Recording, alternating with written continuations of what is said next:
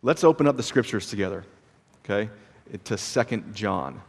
It's one of the small letters towards the right side of your Bible. The 2 John comes right after 1 John, in case you were wondering. Right before 3 John. We're going to look at 2 John this morning, and this evening we'll look at 3 John together. As we seek to know God and obey His Word together. I'd like to read through 2 John a section at a time, and we'll start with the greeting. Verses 1 through 3. Follow along as I read. The elder to the elect lady and her children, whom I love in truth, and not only I, but also all who know the truth, because of the truth that abides in us and will be with us forever. Grace, mercy, and peace will be with us from God the Father and from Jesus Christ the Father's Son, in truth and love. Have you picked up on some themes already? Through repetition? Well, the author he identifies himself as the elder. He's a leader in the churches and carries with that title some authority. Most likely the Apostle John. You'll see this in his style in just reading this, if you're at all familiar with the Gospel of John or any of his writings. And you'll see some of the themes. Some even considered that this letter, 2 John, might have traveled with 1 John as a kind of cover letter to 1 John. Because of the themes, you'll see some very parallel wording and themes as we look at this together. The receivers of the letter, as you see there, are the elect lady and her children. That is a way to talk about a local congregation. The elect congregation.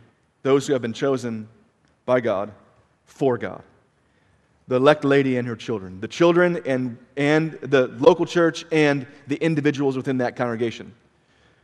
There seems to be a definite personal connection between the elder and the elect lady and her children because of the wording that's used, as you'll see throughout here.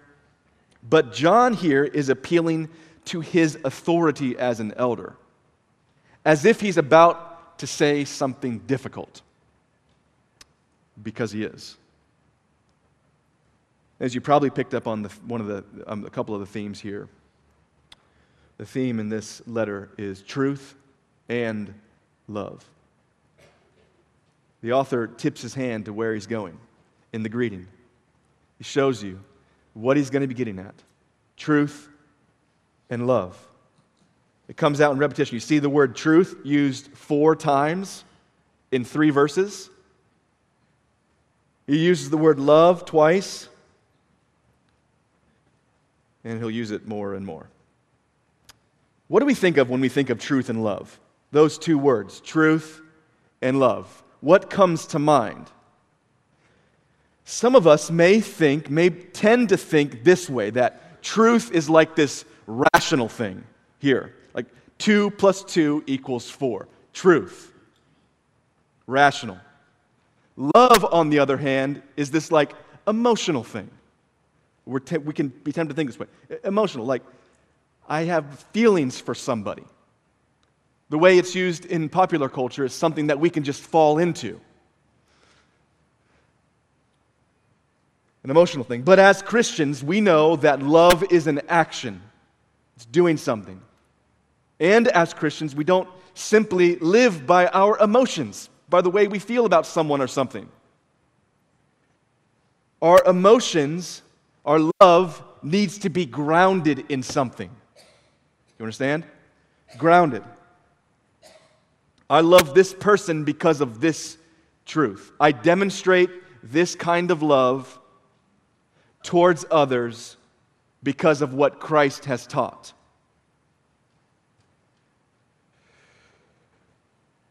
So, sometimes we might think that these 2 are mutually exclusive.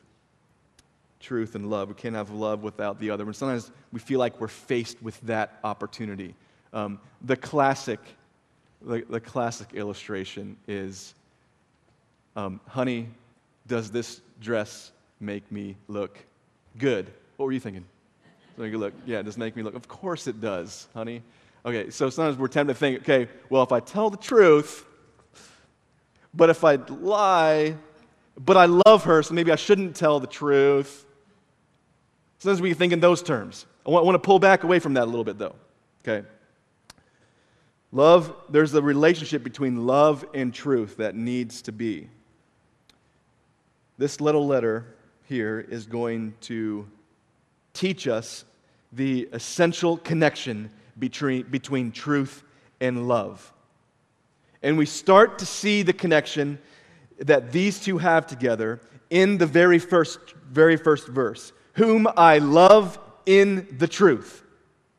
Whom I love in truth. What does he mean by that? I've wondered about that often when you see, remember John writes this way. John, in John chapter 4, says, I'm going to worship in spirit and in truth. Like worship in truth. I think of like truth as like this thing. I'm going to worship in that thing. What am I saying? What is John saying when he says, love in truth? Love in truth. To love in truth means to love in a way that is consistent with the teachings of Christ. Love in truth. If you're not loving in this way, as Christ has called us to, you're not really loving. And this is what this letter is all about. Love in truth. Love and truth. Love in truth. Love in a way that is consistent with the truth, but also truth, Christ's teaching, that truth insists on love for one another. One commentator, Howard Marshall, says this: where love is absent, it is a sign that the truth has not been accepted. John is going to push hard on this to start. And then he's going to push harder on something else. Truth. Verse 2. Because of the truth that abides in us and will be with us forever. He's appealing to the unity that they have in the truth, a unity that they will have together forever. The truth is what is bringing them together. It's why he's loving them, because of the truth. Verse 3 is kind of a normal greeting, but expressing these themes. In other words, you only get grace, mercy, and peace if truth and love have the right kind of relationship with each other. He's going to explain that a little bit more about this relationship between truth and love and how we ought to have these things. We're saying if you want grace, mercy, and peace, then we ought to have love and truth. Well, let's get into this. The body of the letter. The body of the letter goes from verse 4 all the way to verse 11. In my opinion, I separate this body of the letter into two parts, okay? In the two parts, I separate it from verse 4 down through verse 6 and from verse 7 through verse 11. And the reason I do that, so one thing that's been difficult for me as a student of the Word is whenever John writes, which is a lot, it's hard for me to really wrap my mind around certain things that he says. Okay? For example, verse 6 and verse 9. Verse 6 and verse 9 are somewhat of proverbial statements that are sometimes hard to nail down. What is he saying here? What is going on? Verse 6 and verse 9. Look at verse 6 real quick with me. And this is love, that we walk according to his commandments. This is the commandment, just as you have heard from the beginning, so that you should walk in it. You see that kind of proverbial statement, proverb kind of writing? Well, I think there's a structure to this letter that goes right around these proverbs. Verse 4, I'm going to remind you of this as we go through. Verse 4 is something of a short narrative. Verse 5 is an exhortation. Verse 6 is a proverb. And then he's going to repeat that pattern. Verse 7, something of a narrative. Verse 8, an exhortation. You see the command there? Verse 9, proverb. And then verses 10 and 11. The two verses we're all wondering about. Go ahead and look down and read that to yourself if you'd like. We'll get there if there's time. It's an additional exhortation to really compound the exhortation. Or some have even seen that there is a repetition of that same pattern: narrative, exhortation, proverb. Okay. I think as we look at this, those are some things where we can kind of hooks to hang the text on. So, narrative, and then an exhortation, and then a proverb. Verses 4 through 6. Let's look at verse 4. And the theme of this section is love one another. Love one another. Verse 4, narrative. I rejoice greatly to find some of your children walking in the truth, just as we were commanded by the Father. John is rejoicing greatly because some of the believers are walking in the truth. Hint, hint. Those of you with your Greek Bibles open, you're probably wondering about this. The prepositional phrase there can have this idea of some and not others. Some of you, I'm rejoicing in some of your children walking in the truth. Most of our English translators take it this way, that there's some. So if that is true, John is subtly questioning some of the readers' commitment to walking in the truth.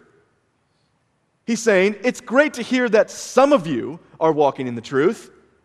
Some of you are not, though. And he's going to get more into this in the second half of the letter, about those who are not walking in the truth. Walking in the truth. What does that phrase mean? Walking in the truth. It's living in a way that is consistent with the teachings of Christ. Living in a way that is consistent with the teachings of Christ. Do you believe that Jesus is the Messiah? That Jesus is the Christ? That Jesus is the Son of God? Do you follow his teachings as if that were the case? Submitting ourselves to whatever he would have for us, because he is God. Just like we were commanded by the Father. This has deep roots. Just as we were commanded by the Father. Or to put another way, this is what we have learned from the beginning. Verse 5, the exhortation. And now I ask you, dear lady, not as though I were writing you a new commandment, but the one we have had from the beginning, that we love one another. So here's the exhortation. Now, I have something to ask you, dear lady. He's like softening because he's about to ask him something difficult. And it's going to get even more difficult as we get throughout the letter. The way he's setting this up, setting up this command suggests that he's about to broach a topic that has potential of disrupting relationships. You guys ever been there before?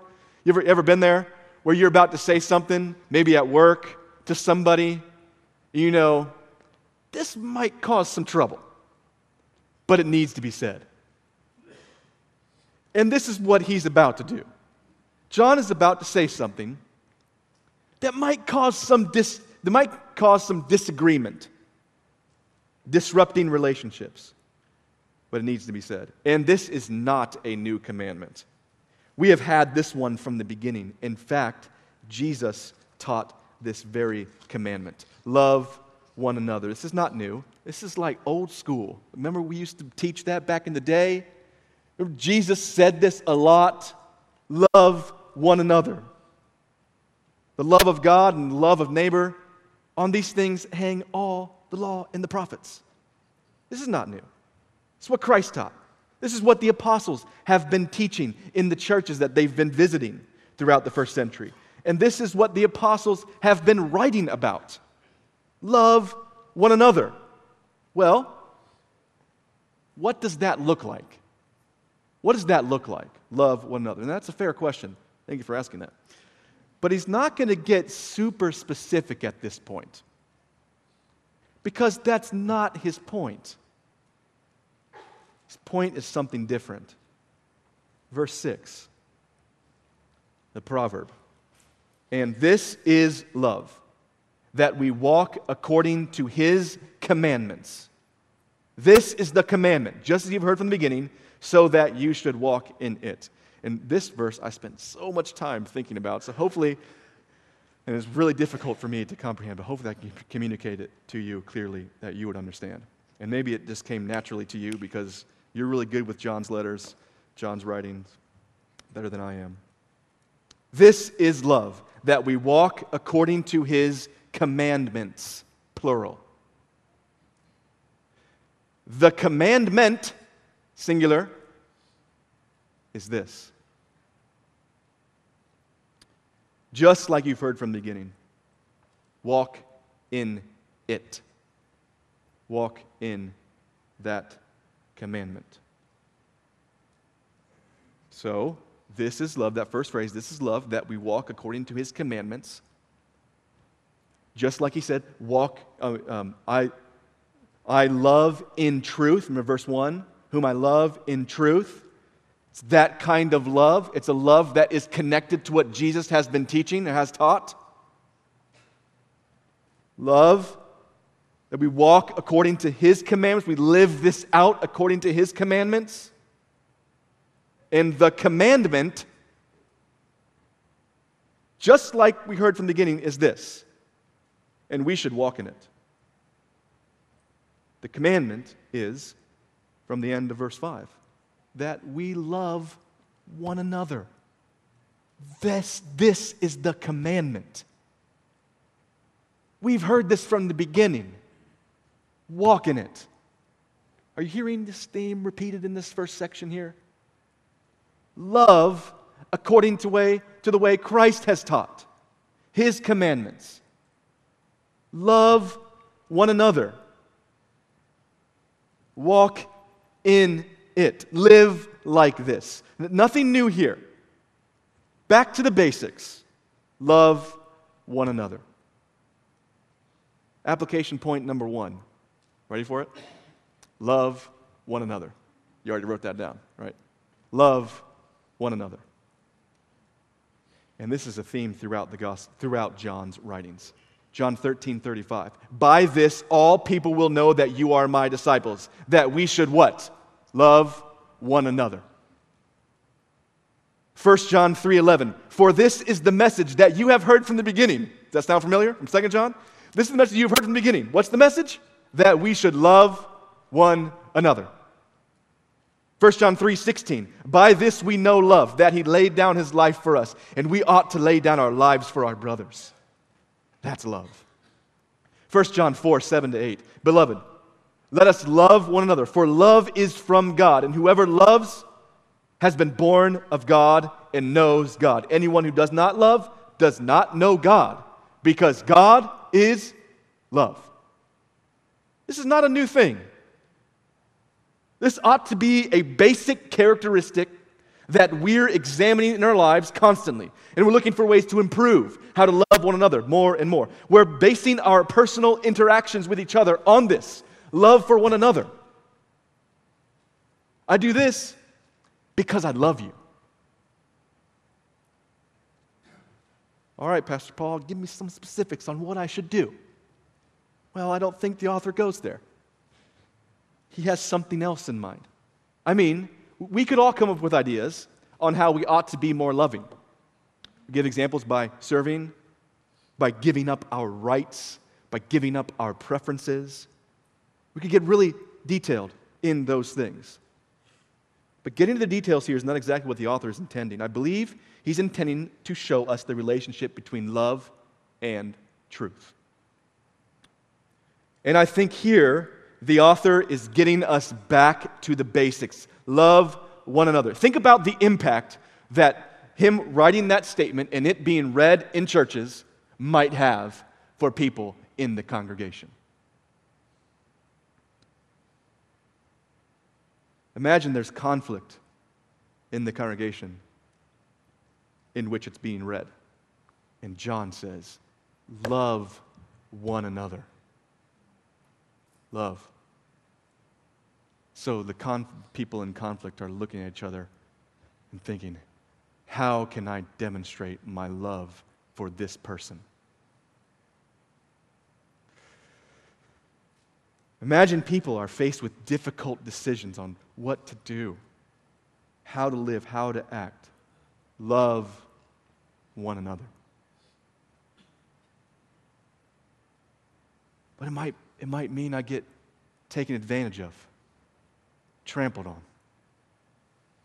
Okay?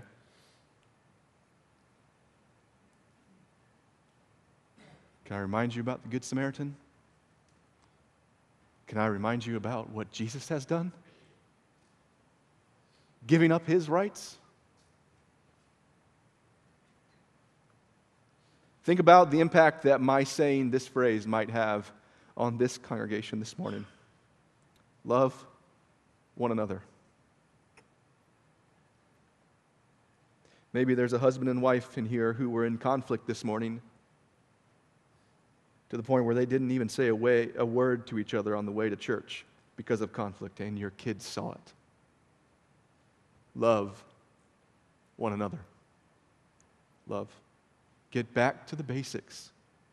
Run everything through this grid in our relationships. Church members who disagree strongly in an area of preference, love one another. But I wish we did this. I wish this was happening. I love one another. Get back to the basics of love for one another. Run your thinking and your actions through the grid of love for one another. Imagine the outcome that this would give us.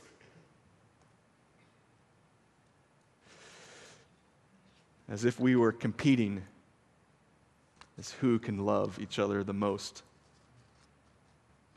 Or the way Paul says it in Romans 12, outdoing each other and showing honor. But there's something else. There's something more to this love for one another. And that's in this next section. Verses 7 through 11. Number 2, so number 1 is love one another. Number 2, hold fast to the truth. Hold fast to the truth. Verse 7, narrative. For many deceivers who have gone out into the world, those who do not confess the coming of Jesus Christ in the flesh. Such a one is the deceiver and the Antichrist. So there are false teachers who are going out into our world who do not confess that Jesus is the Messiah, the Christ, deity, the Son of God. They are called deceivers, antichrists. They are against Christ, enemies of the gospel. We can be tempted to sometimes think, well, they're really nice people. And they might be, by the grace of God. But if they're preaching a different gospel, they are deceivers, anti-Christs.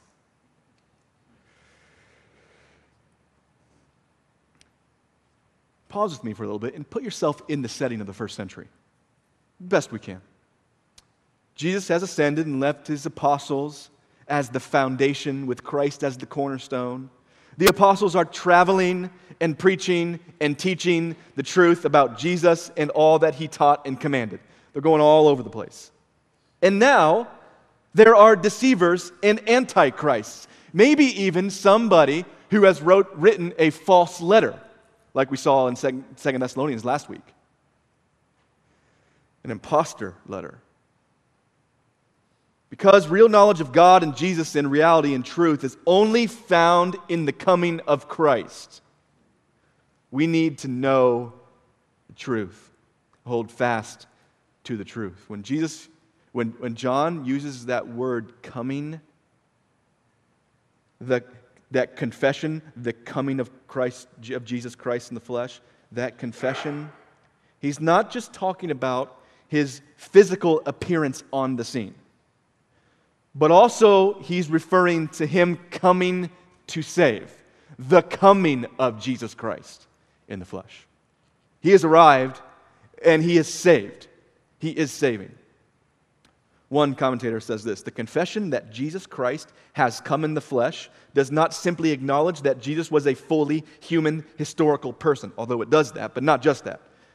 Back to the quote. But accepts the redeeming significance of his incarnate life, death, and resurrection on behalf of the human race. It's not just about his physical coming, it's about what he has done. That confession.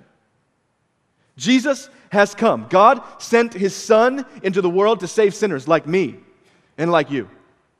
God became man so that he might die in our place. Jesus took my place. He died on the cross. He bore God's wrath that should have been for me. It should have been for me and for my sin. He took it. And 3 days later, he rose from the grave, proclaiming victory over sin, death, and hell. And if you decide to follow Jesus today, if you decide to put your trust in him, to trust Jesus with your life, to live for him and for him alone, you too will have victory over sin, death, and hell. You will have eternal life. And you will start to see this victory over sin in this life, but after this life, full victory will be ours. Praise be to God.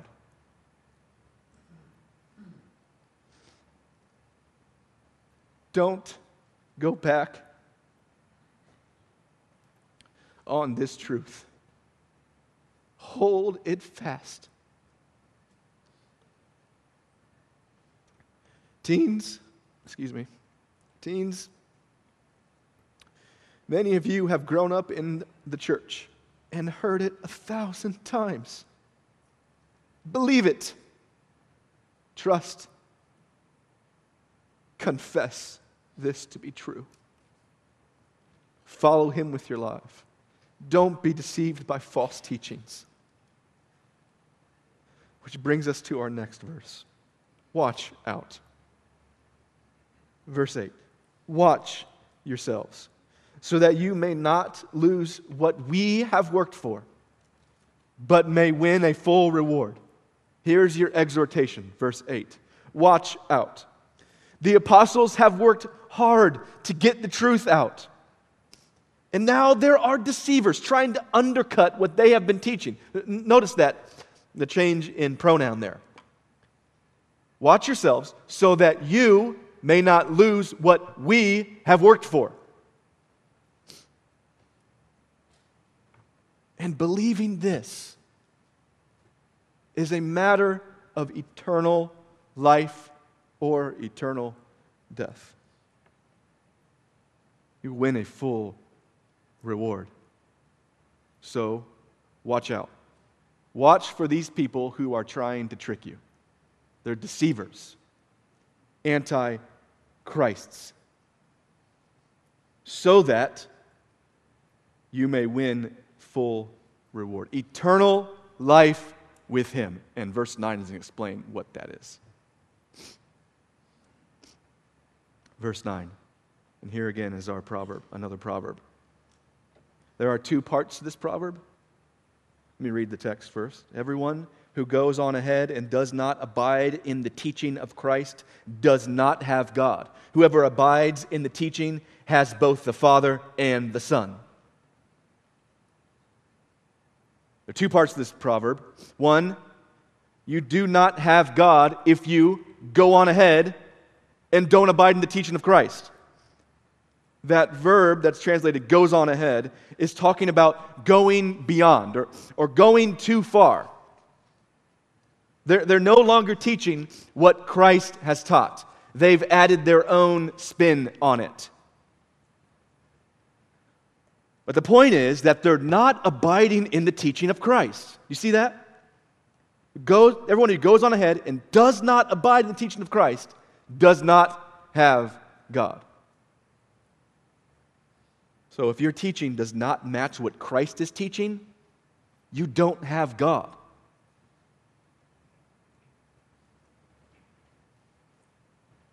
Do you want God? Maybe you're somebody here who thinks that I've just got it all figured out.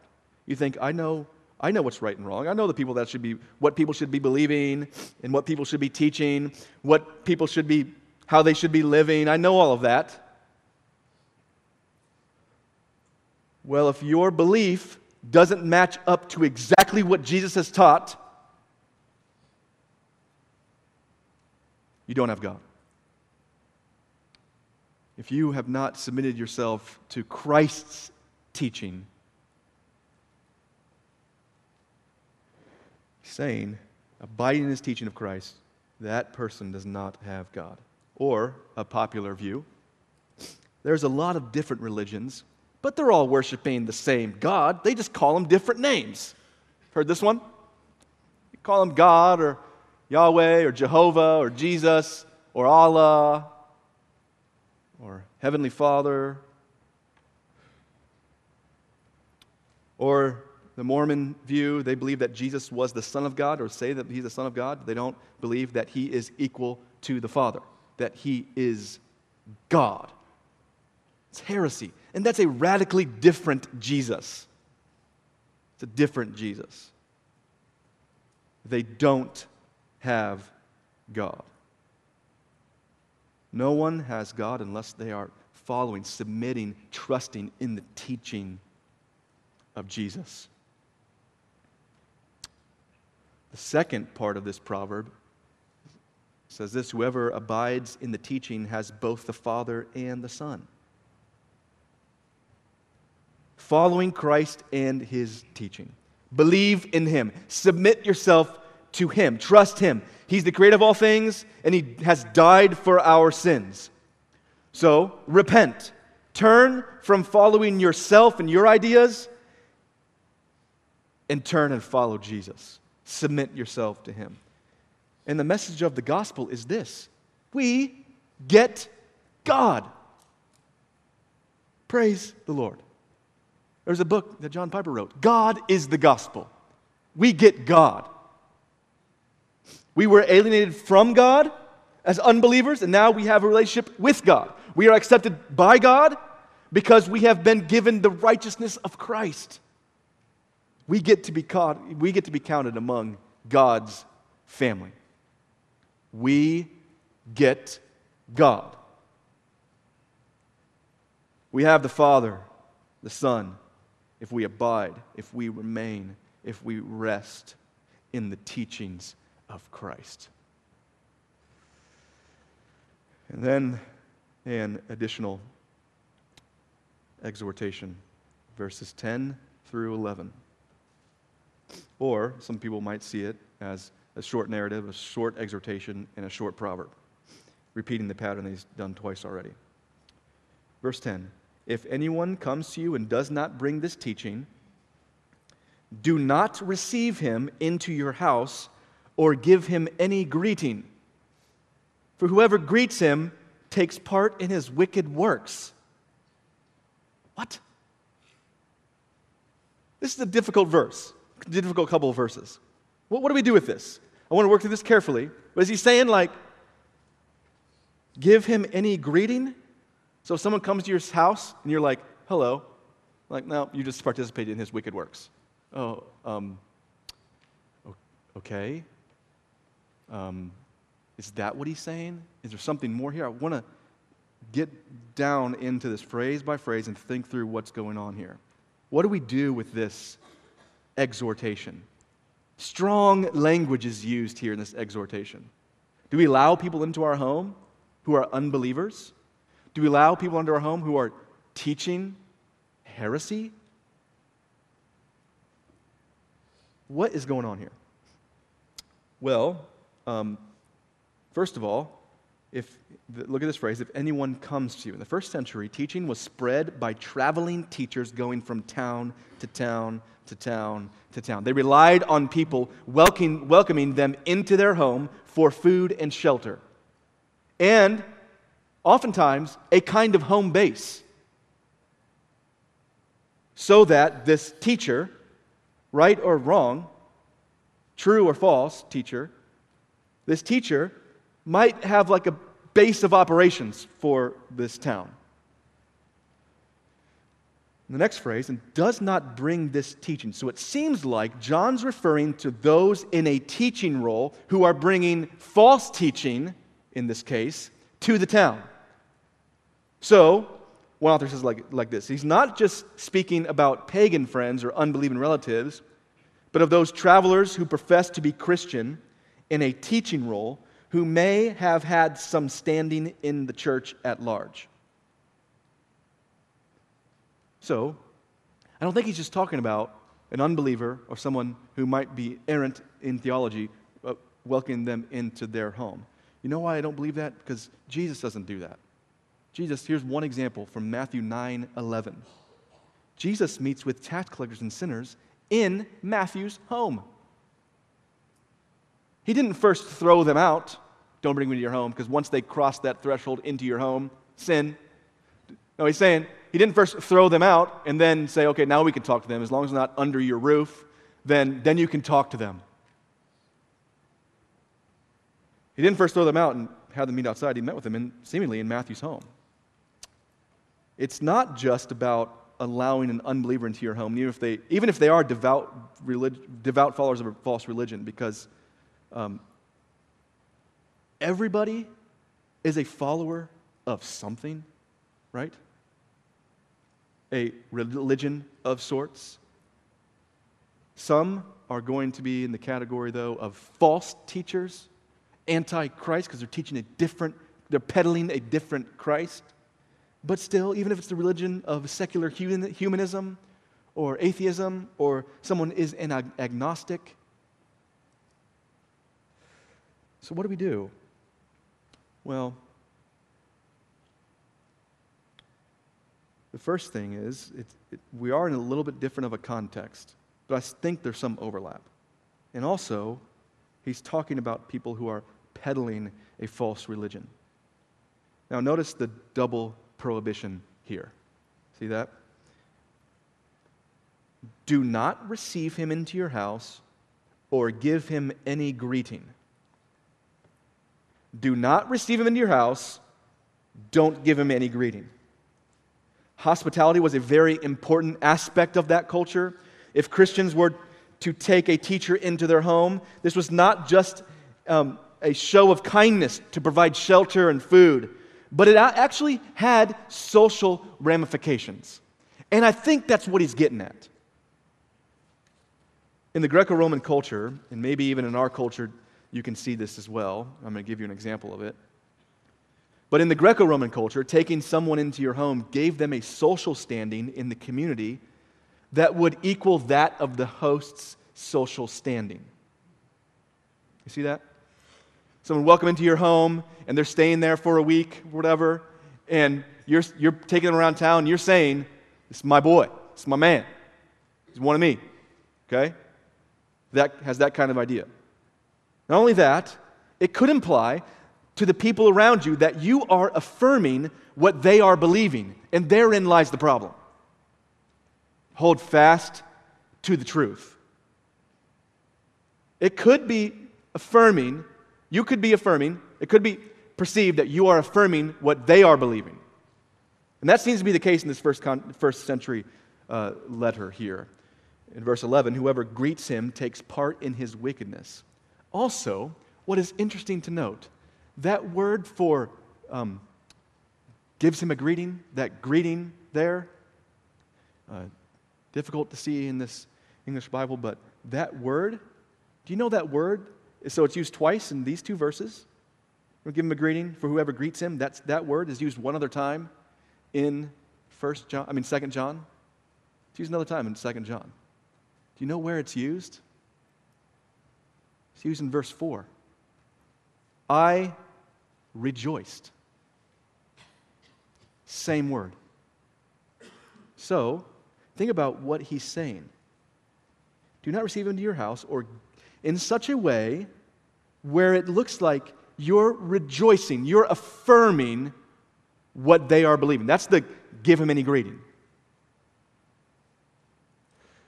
So, if you are doing that, if you are affirming what they're believing, you're taking part in their wicked works.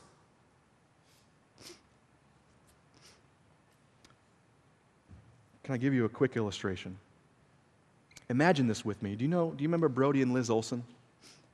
We just took them on as missionaries that we support in our church. Brody and Liz Olson live in Colorado City, where they have started the first Christian church in that city. There are very few Christians there, and they have worked hard at getting the true teaching of Jesus to the people there, most of whom have come out of the fundamentalist Latter-day Saints, the fundamentalist Mormons. Now, suppose a couple of Mormon missionaries were given the task of evangelizing that city. So, mainstream Mormonism says, we need 2 missionaries to go and evangelize that city. Would it make sense for Brody to welcome them into their home? They have a nice little setup. When we go there, they have this entire basement.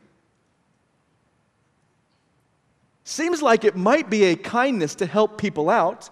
Someone is in need, so let's help them out, we might say. But think about this. Why would they allow the enemy to set up camp inside theirs? Second, this would put these false teachers on the same social standing as Brody and Liz Olson. Can you picture that? Like, when we're there, we're accepted as Brody's people. Like, oh, you know Brody? Yeah, we know Brody. We're with Brody. You're staying with Brody? Oh, you must be great people if you're staying with Brody. Now, may this not discourage us, though, from loving one another. Looking for little details about, okay, we happen to disagree on this. Well, then you can't come over to my house. So compare that illustration of Brody and Liz with the hospitality that Brody and Liz gave to a man named Clinton, who Ben and I met when we were there in April. This is what Brody says in his update letter, his newsletter. It's hard to find a rougher character than Clinton. First time we met him, he was smoking cigarettes and drinking beer on the deck of the upper floor apartment above us. Clinton would come out for a smoke, and on occasion he'd finally ask us, "Are you guys running from the law or something?" We assured him that we were here to serve the people, but he was always suspicious of us. Eventually, we got to know Clinton a little better, and we learned that his rough exterior was a true reflection of his inner demons. Clinton was a clear example of a life ruined by the FLDS church, the Fundamentalist Mormons. His father was told by the prophet, "You need to keep an eye on that kid." So from the age of 5, Clinton was confined to his bedroom for weeks at a time. Whenever company would arrive or holiday meals were served, Clinton was sent up to his room for the evening. He endured this treatment for 8 years in his house, and his frustration mounted. Clinton finally did start rebelling, and his parents sent him away at the early age of 13. Over the next 5 years, Clinton would go from juvie to various foster homes until he made his way back to Colorado City and was taken in by the homeowner whose basement we rented. His reputation had preceded him, and some accusations were made that forced Clinton to move out of the house. He had nowhere and no one. My parents, Brody writing, my parents decided to take him to Wyoming to live with them for a while. My mom spent many hours teaching Clinton the Bible, and my dad got him a job. He was thriving, and he remarked to me,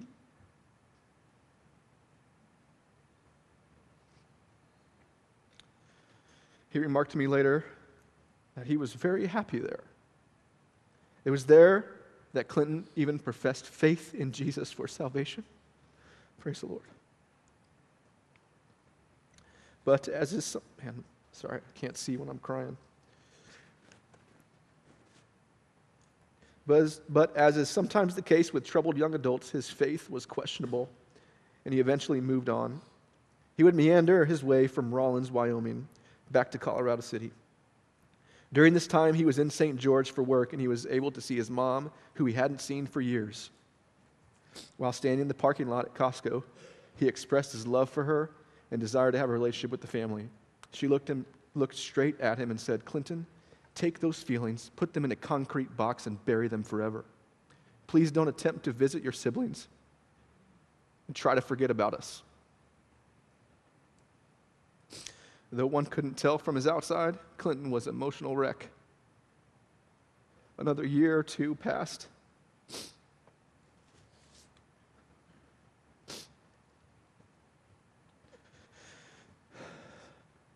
And I received a Facebook message from Clinton who said that he has nowhere to go and just needed a place to sleep and eat for a while. It was the worst I'd ever seen him. We decided to take him in for a few weeks to get him functioning again. And we were there when he was in their main room. We ended up housing him for 2 months. And Liz and I spent many hours taking him to the ER, scheduling, and taking him to the doctor's appointments, counseling appointments, and helping regulate his meds. Though he improved drastically, we are not able to provide the constant care he needed, so we finally agreed to go to a Christian safe home where he is currently living and receiving attention he needs. He is attending a Christian church and is doing well. Please pray that this young man, ruined by the FLDS church, would be dramatically restored for the glory of God.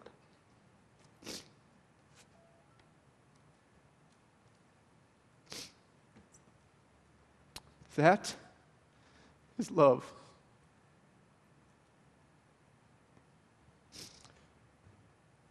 In truth.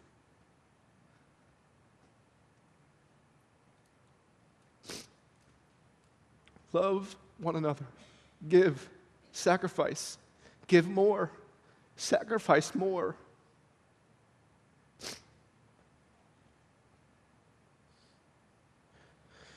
Pray that we would humble ourselves before each other.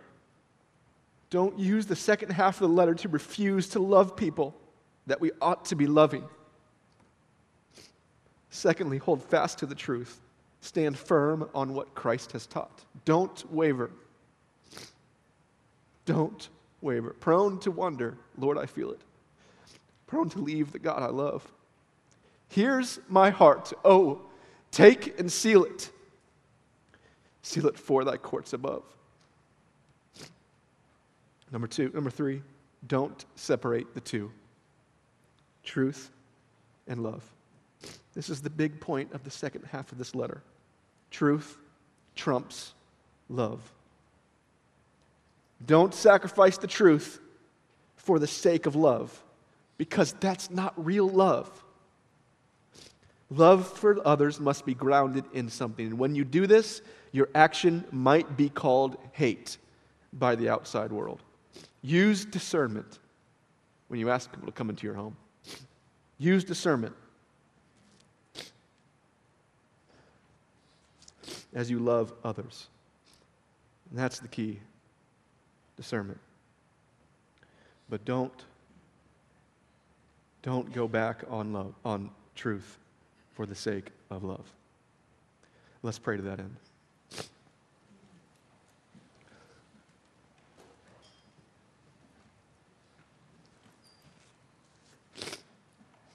Oh God, thank you for demonstrating your love for us, in that while we were yet sinners, Christ died for us. We want to love like that. May we hold fast to the truth. May we love in truth. A love that is grounded in the teachings of your Son, Jesus Christ.